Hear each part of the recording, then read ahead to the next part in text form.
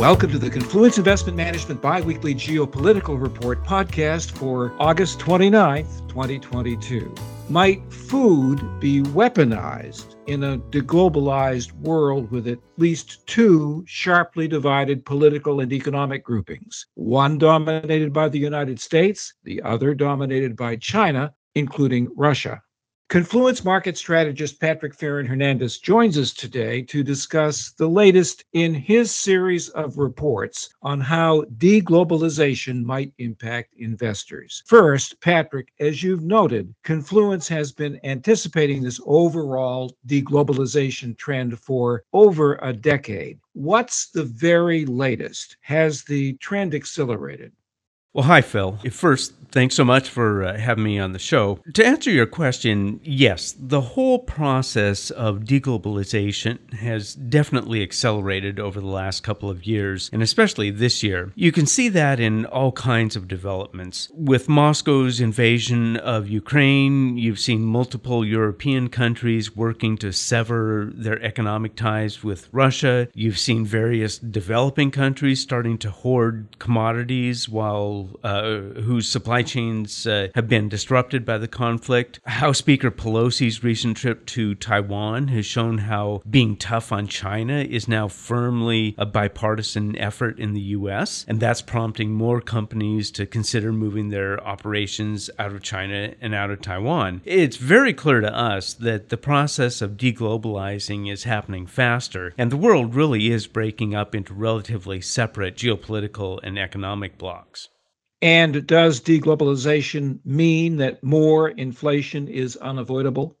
That's one key implication of the process. Our view is that as global supply chains get disrupted or become more subject to disruption, investors will put a risk premium on commodity prices. In addition, manufacturers will try to move production closer to home, which often will mean moving to higher cost locales. Faced with a more uncertain world, businesses will probably also abandon the super efficient, low cost, just in time inventory systems that were so popular during the period of globalization. They'll hold more inventory, and they'll probably make sure they have more excess capacity available to meet surging demand. All of that's going to keep prices higher than they otherwise would be.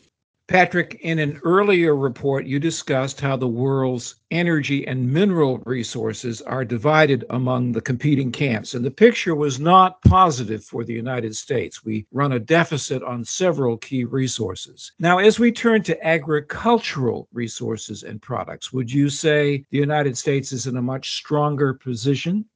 Yes, that's very clear in the trade statistics. After all, the U.S. is the world's preeminent agricultural producer. But remember, we think that as the world breaks up into competing blocs, it's just as important to think in terms of how the U.S.-led camp will perform. Fortunately, many of our closest allies are also important agricultural producers or important agricultural markets. As we mentioned in the report, trade patterns really differ depending on the agricultural product that you're looking at. But still, in overall terms, the U.S. bloc is in a strong position in terms of its food security and its ability to leverage farm markets for geopolitical leverage purposes.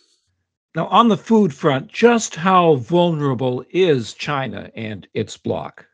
Well, China specifically is much more vulnerable than people realize. For example, it has almost 20% of the world's population, but only 7% of its arable land. On top of that, it has now lost so much farmland to development that its arable acreage is now almost down to the minimum that the government considers necessary for its food security. China currently produces only about 60% of its food needs, and that number is dropping. Finally, some of the key partners in the evolving China-led bloc are not big farm countries, and as a group, they're relatively dependent on food imports as well. In your report, you look in some detail at 5 key agricultural products: soybeans, wheat, corn, beef, and pork. China depends heavily on imports for 4 of these 5, excluding wheat. Where is China getting what it needs?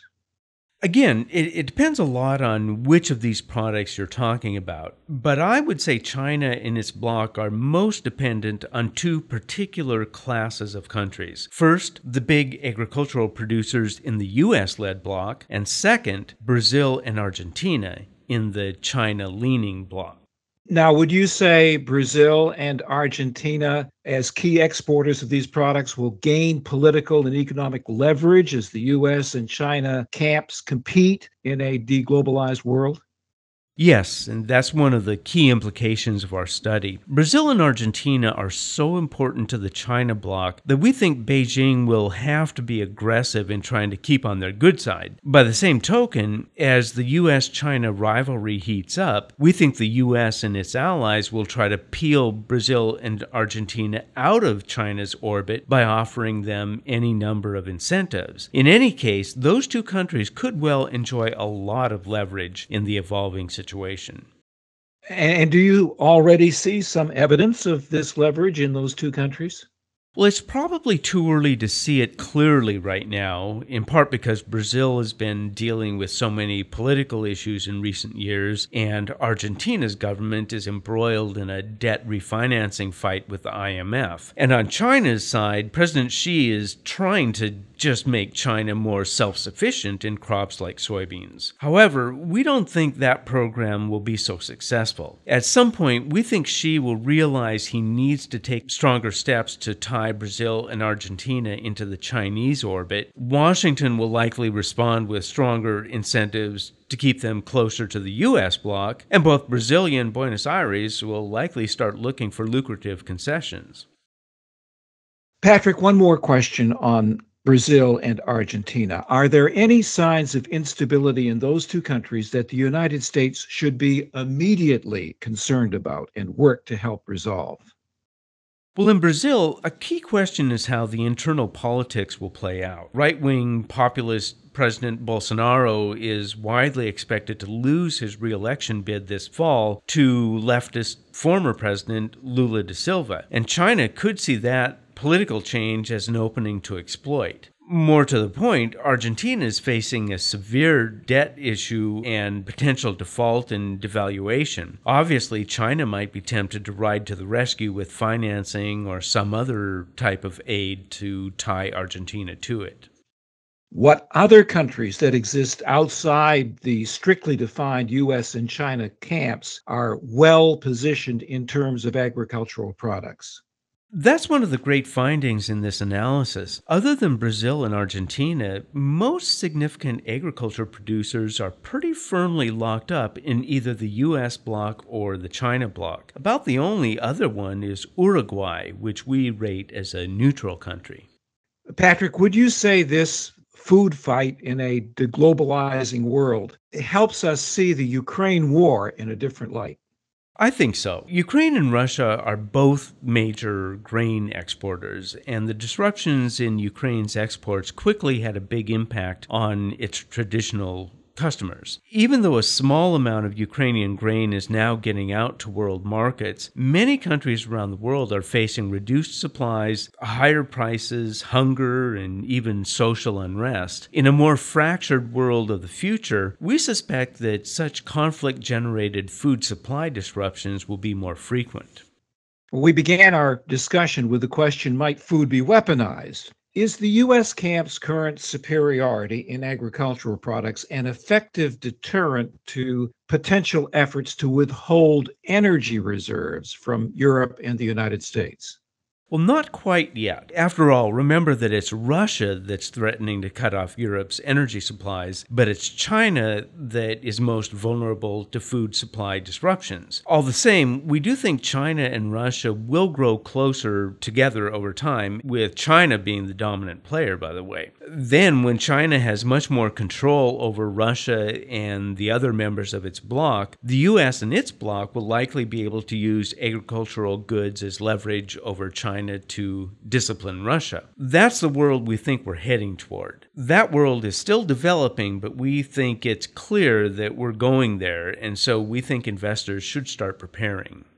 So, where do commodities fit as investments in a deglobalized world? Well, we've been arguing for some time that commodities should now be a bigger part of many investors' portfolios. If the traditional portfolio was 60% stocks and 40% bonds, we think the benchmark asset allocation going forward should probably be something like 60% stocks, 25% bonds, and 15% commodities. Of course, commodities are cyclical, and they can depreciate in times of recession or economic weakness. So in our asset allocation strategies, we would expect to adjust our commodities allocation based on the economic cycle. Nevertheless, we think geopolitical tensions, fractured supply chains, higher inflation, and other aspects of deglobalization argue for a higher and more consistent allocation to commodities than might have made sense in the last few decades. Patrick, which do you prefer, energy or agriculture?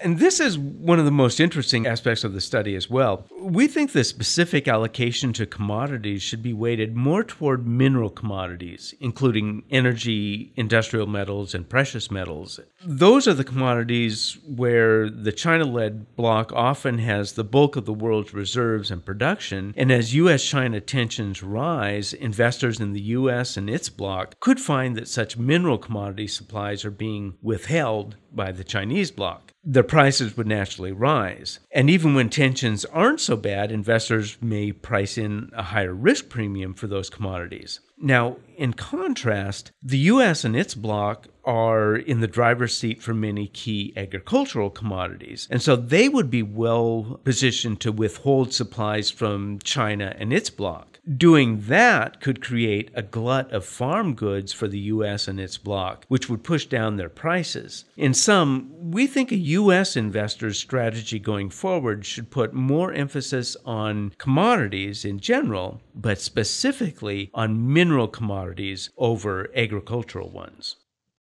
Thank you, Patrick. For our listeners, if you're interested in more details about how particular agricultural commodities fare in a deglobalized world, we do recommend Patrick's written report on this issue. Go to confluenceinvestment.com, click on the Biweekly Geopolitical Report tab on the right side of the page near the top. Our discussion today is based upon sources and data believed to be accurate and reliable. We wish to state that opinions and forward-looking statements expressed are subject to change without notice. This information does not constitute a solicitation or an offer to buy or sell any security. Our engineer is Dane Stoll. I'm Phil Adler.